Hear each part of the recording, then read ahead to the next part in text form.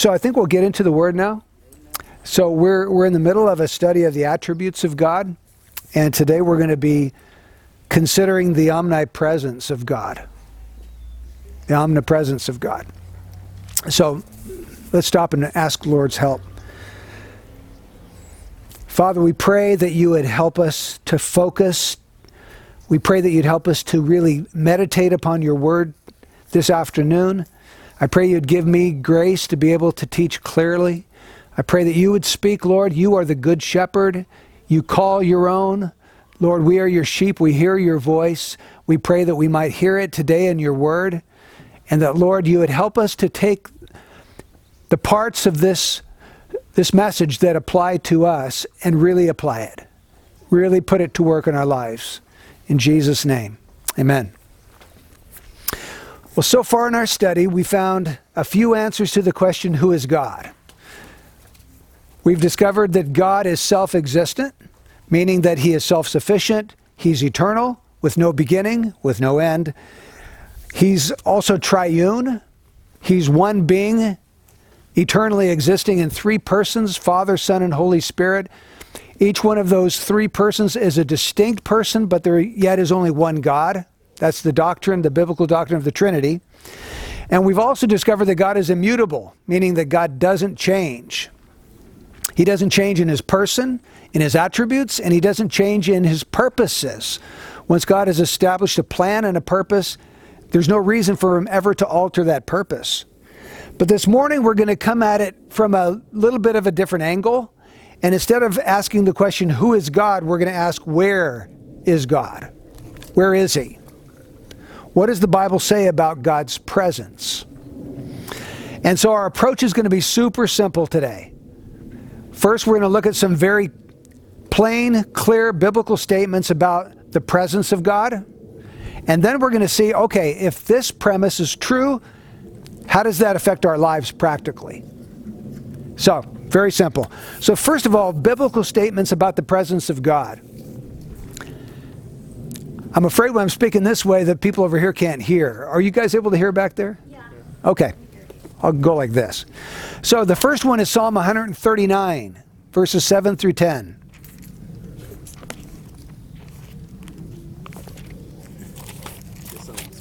It's Psalm 139, starting in verse 7. Where can I go from your spirit? This is David. Or where can I flee from your presence? If I ascend to heaven, you're there. If I make my bed in Sheol, behold, you are there.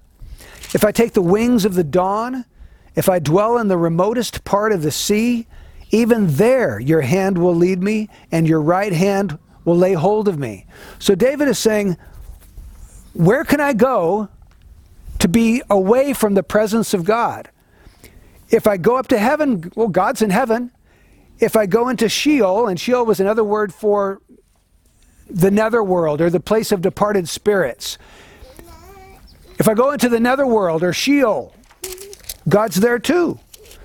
If I go to the furthest part of the earth, or the furthest point on the map, or the furthest part of the sea, even there, God's hand will lead me and his right hand will lay hold of me.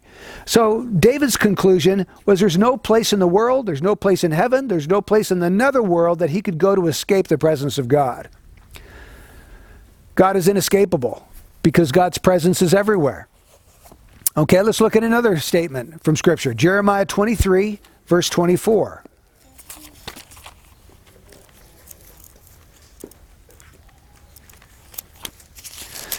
Jeremiah 23, verse 24. Can a man hide himself in hiding places so I do not see him, declares the Lord? Do I not fill the heavens and the earth, declares the Lord? So it's similar to the first text.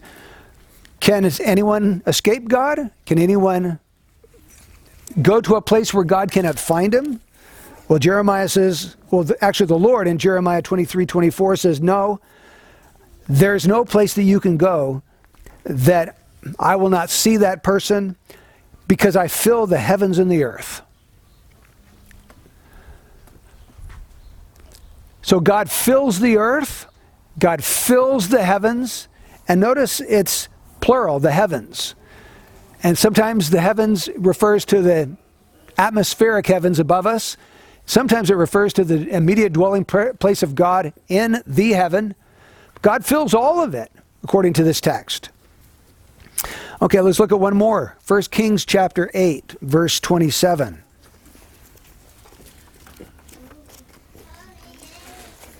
First Kings 8, verse 27. This is Solomon's prayer of dedication when the temple was built. Solomon said, "But will God indeed dwell on the earth? Behold, heaven and the highest heaven cannot contain you. How much less this house which I have built?"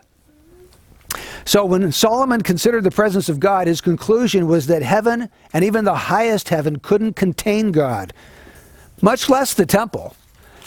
In other words, he's saying it's pretty silly to think that God can be contained in this temple because the highest heaven can't contain God. The earth can't contain God. Nothing can contain God's presence. So never think that God is confined to a church building or a mosque or a tabernacle or a temple or this holy place or that holy place. God isn't contained there. He may manifest his presence there, but that doesn't contain God's presence. So what have we discovered if we were to summarize these texts about the presence of God? We've seen that wherever you go on earth or in heaven, God is there. He fills heaven and earth, and even the heaven and the highest heaven can't contain him. These are some of the texts that lead us to believe in what is called the omnipresence of God. Omni means all, so it's all presence. And what this doctrine teaches is that all of God is present in all places at all times. It's not like part of God is in China and part of God is in Africa and part of God is in Canada. No, all of God is in China, Africa, Canada, and the heavens, and Mars, and this whole universe. Everywhere that God has made, God is present there. So what this doctrine teaches is that God is not bound by space. When we talked about God being self-existent, we talked about the fact that God is not bound by time either. Time is something that must have come into existence after God created what he created. Well, space is the same way, because when you create matter, then you've got distances between objects that God has created. You've got different stars and different light years that they're away from each other. Right now you've got space. But God existed before he made those stars and before he made this universe. So God can't be bound by the thing that he made. God doesn't have spatial dimensions.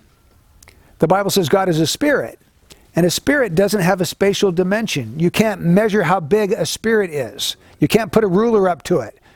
It's invisible. It has no spatial measurements at all. And we should also not think that God is equal to his creation. That's what the pantheists say. The pantheists say that God is the universe and the universe is God. But that's not true. God is distinct from what he has made. It's kind of like a sponge that's soaked with water. Well, the water might be everywhere within that sponge, but the sponge is not the water, and the water is not the sponge. And God might be everywhere present throughout the universe that he's made, but he is not the universe. He is separate and distinct from it. He's the creator of that universe. So that's a real basic biblical understanding of what it teaches about God's presence, that he fills the heavens, he fills the earth. And if that's true, then there are several practical applications that we can make to our lives from the omnipresence of God. And I'm going to give I'm going to give 6 practical applications for believers and then just 1 for unbelievers. So the first one for believers is that the omnipresence of God should encourage you to expect the blessing of God. And I say that because I'm thinking about the story of Joseph in the Old Testament. Do you remember the story of Joseph? Genesis 37 through 50. Jacob, his father, had a real special relationship with one of his sons named Joseph. He even made him a special coat, the coat of many colors. And the other brothers were envious, and they grew to hate Joseph because of that. And because of their hatred for Joseph, they actually captured him. They put him in a big hole in the ground like a cistern. And then when they saw these Midianite traders coming down the road, they lifted him out and sold him to these traders. And they took Joseph as a slave, and they took him down to Egypt. So now you find Joseph in a foreign land where people are speaking a foreign language. He's now a slave. He's not a free man anymore. And you would think that that's got to be the most terrible thing that could ever happen to somebody. But Genesis 39 verse 2 says, the Lord was with Joseph, so he became a successful man. He was bought by a man named Potiphar. Potiphar was the master, Joseph was the slave, but yet the Lord was with Joseph, and Joseph became a successful man. In fact, Potiphar actually put Joseph over everything that he owned. He became his steward, so that he was to manage everything that Potiphar owned, all that was in his house. But of course, there was a big problem. Potiphar had a wife who wanted to lie with Joseph. And she tried to seduce him day after day, and Joseph kept resisting her advances until finally one day, the only way Joseph could escape was to flee, and she was holding his garment, and he ran off, and then she claimed that he had tried to lie with her and seduce her and rape her. And when Potiphar found out about this, it didn't go well with Joseph. He was actually imprisoned for years. And so here he goes from bad to better, then to worse, because now he's a prisoner. But actually, the very same thing happens to Joseph in prison.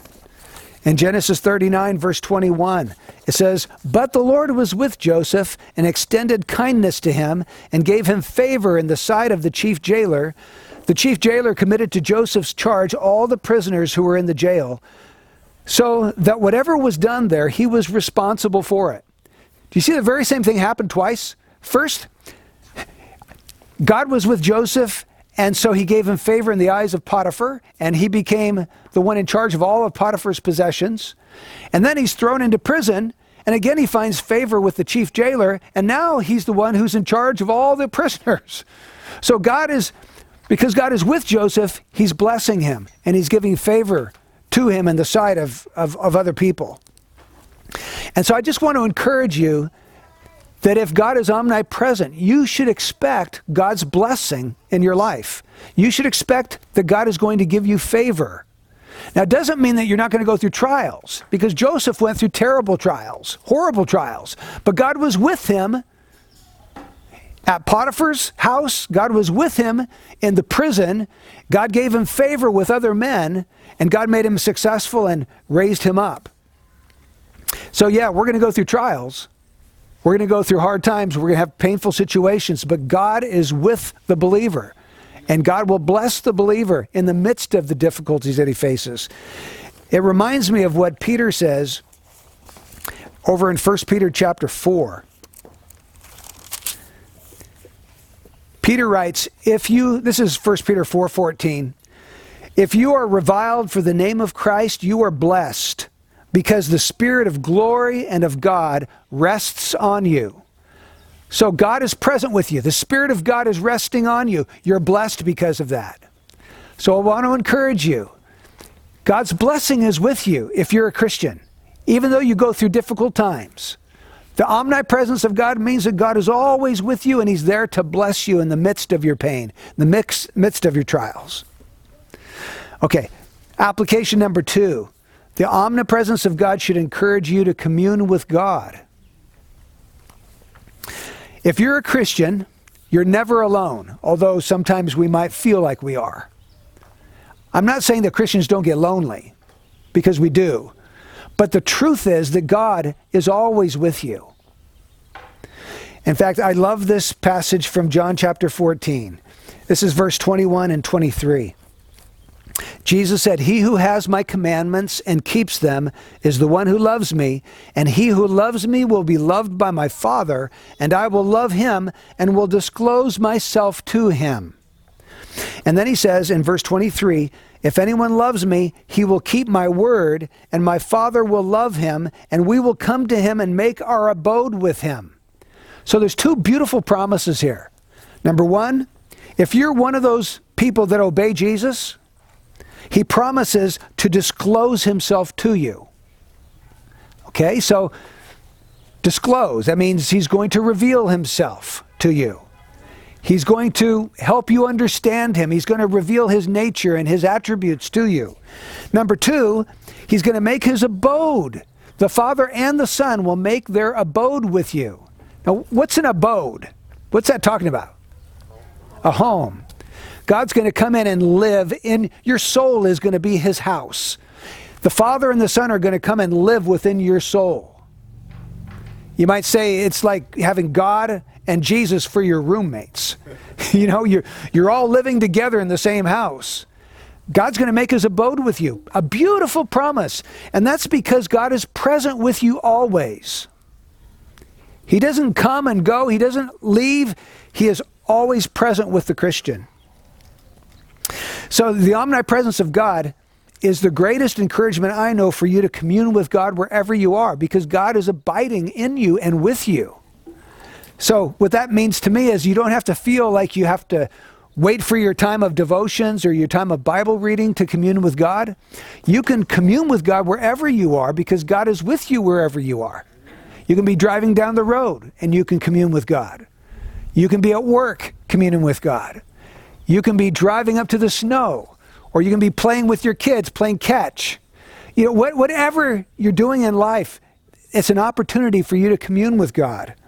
If you're finding satisfaction in your job or in your work, that's an opportunity for you to thank the Lord for what he's given to you and to make your life, your work satisfying and fulfilling.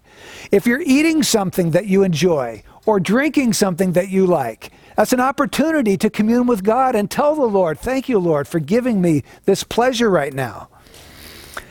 So we need to talk to the Lord about everything big and small. Number three, the omnipresence of God should encourage you to find your satisfaction in God. To find your satisfaction. And I'm getting that from Hebrews chapter 13, verses 5 and 6.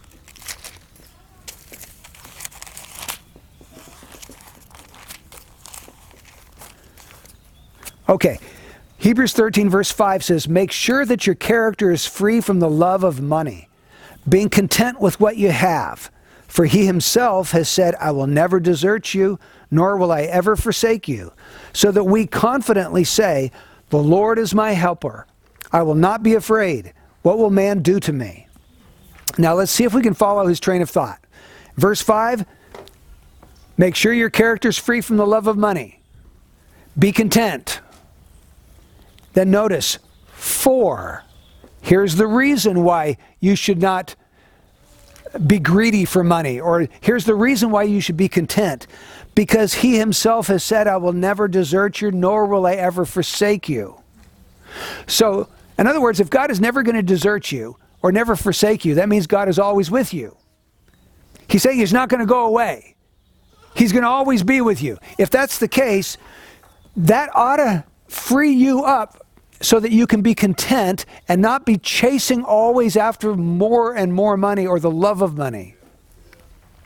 Now, what's the bottom line here? I think what the author of Hebrews is telling us is that the presence of God is sufficient for the Christian. The presence of God is enough. In other words, let's say somebody came and robbed you blind. Maybe you lost your house. Maybe you went through bankruptcy. You have no house. You have no money. You're fairly destitute materially. But if you have the Lord, you still have the most important thing. And really you have everything if you have the Lord. But if you have everything this world has to offer you and you don't have the Lord, really you have nothing in the end. So we can be content. In my lifetime, I've had very little at times, and I've had a lot. And that never changes. My relationship to the Lord is always the thing that is the most important and the most satisfying thing of all. It's the ultimate when it comes to what can truly satisfy the inner person or the soul. Money can't do it. Even human relationships can't do that. But a relationship with God can. So true satisfaction, ultimate satisfaction, doesn't come from food or drink or sex or our hobbies or fishing or sports or work. The ultimate in satisfaction comes with a right relationship with the Lord. And if He always dwells with you, then we can be satisfied by the presence of God so that we are content with the Lord gives us. Fourth application. If God is omnipresent, it should encourage you to serve Him. And I say that because I'm thinking about when God called Moses to go to the Pharaoh and to tell him, let my people go that they might serve me. Do you remember what Moses told the Lord? He says, please, Lord, I've never been eloquent, neither recently nor in times past, nor since you've spoken to your servant, for I'm slow of speech and slow of tongue. And then the Lord said to him, who has made man's mouth? Who makes him mute or deaf or seeing or blind? Is it not I, the Lord? Now then go, and I, even I, will be with your mouth and teach you what you are to say. You see, God says, I'm going to be with you. I'm going to be with your mouth. So don't worry about it. Maybe you are slow of speech. Maybe you're slow of tongue. You're not eloquent. Well, that doesn't matter because I'm going to be with your mouth. If God is with you, it really doesn't matter if you are the most gifted person in the world, if you're the most gifted preacher, if you have the most energy, if you have the most money or whatever. If God is with you, that's all that's really necessary for you to be able to serve the Lord, because He is going to equip you to do His will.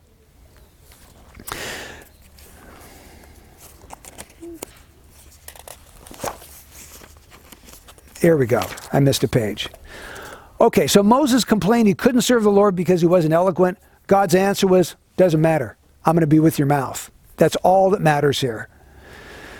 And sometimes we feel like I can't serve the Lord. I can't witness.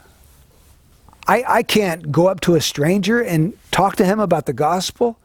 I just can't do it. Well, if the Lord is with you, you can do it.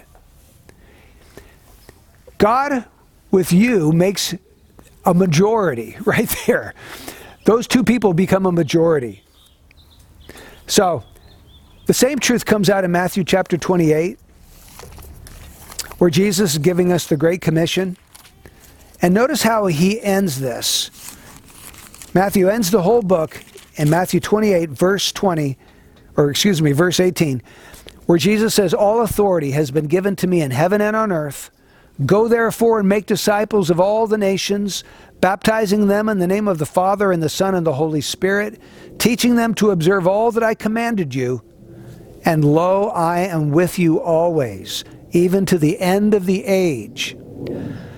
So the argument for the 11 disciples to go and do what Jesus told them to do was that God, Christ, is with them always, even to the end of the age. Now, can you imagine being one of those 11 disciples and Jesus says, I want you to go into the whole world and I want you to make disciples of all the nations? I mean, they might, Lord, that you don't, do you understand what you're asking us to do? You're wanting us to go to China and Africa and Palestine and South Asia, and you're wanting us to go to Rome and to Spain. I mean, we're only 11 men, Lord. There's millions of people out there. The job seems so colossal.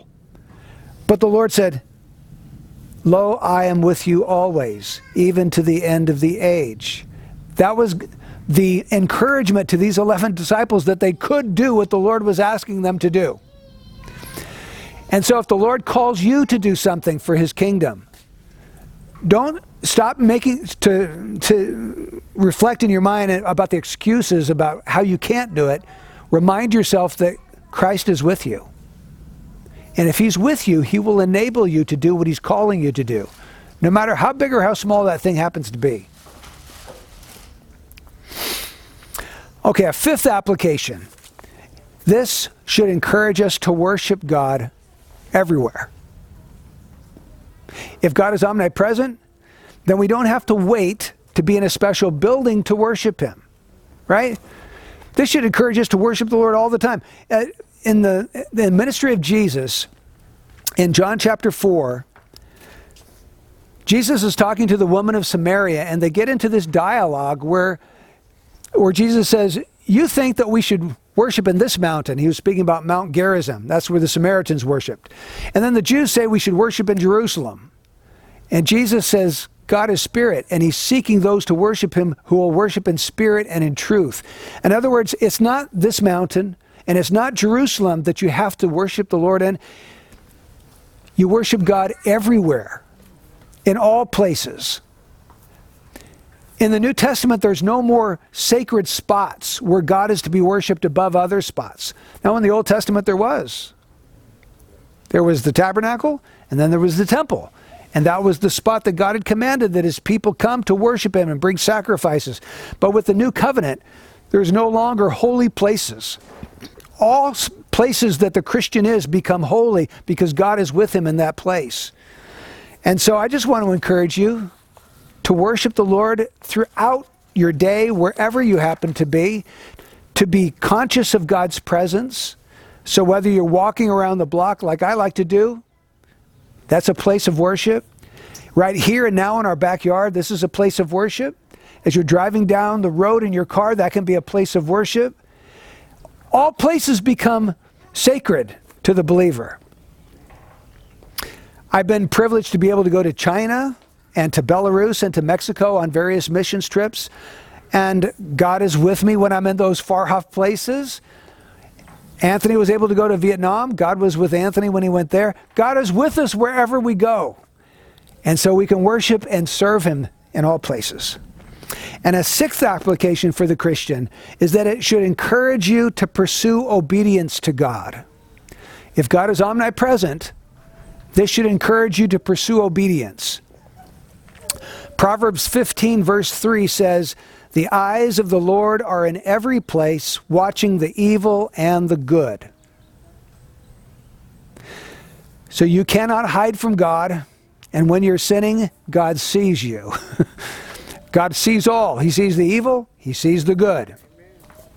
When we sin, it's like walking straight up into heaven, right up to the throne of God, and committing that sin before his face. Because God sees everything we do down here. So we have to learn to live our lives as if our lives are being lived in the presence of God, because they really are being lived in the presence of God. I think this one doctrine could be the greatest motivator for holiness in the Bible.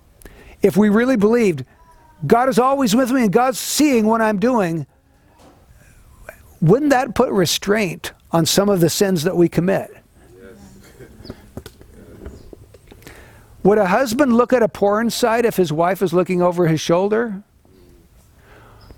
Would a thief rob a store if he knew that the policemen were watching him? Do you speed when you know a highway patrolman's right behind you? No. And do we care more about people's opinions than God's opinion?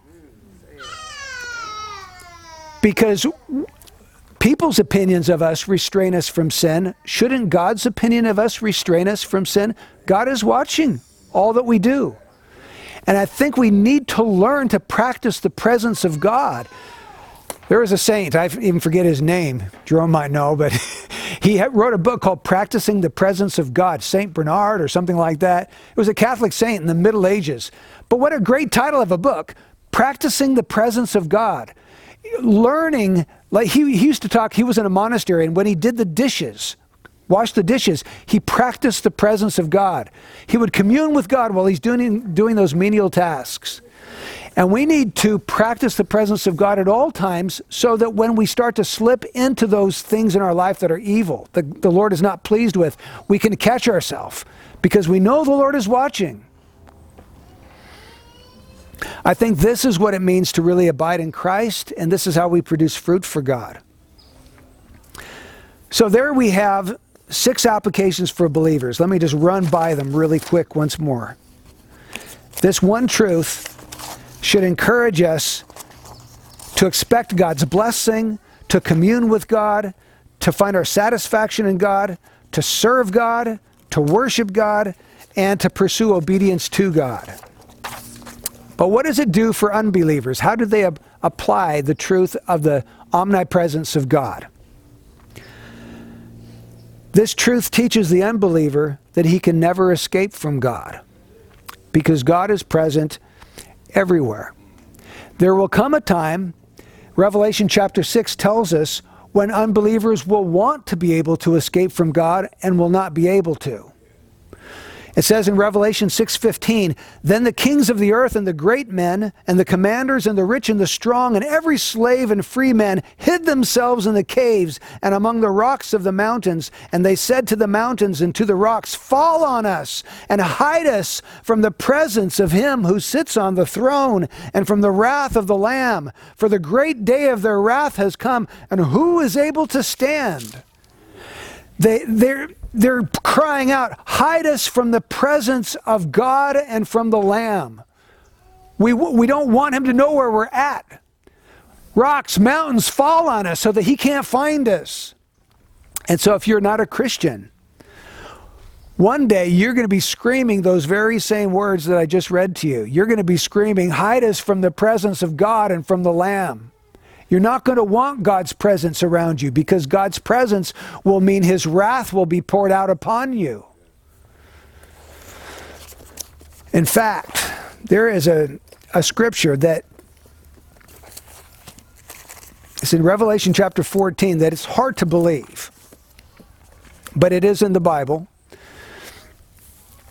Even when unbelievers die and are cast into hell, they're still going to be in the presence of God. Not God's gracious presence, but God's wrathful presence.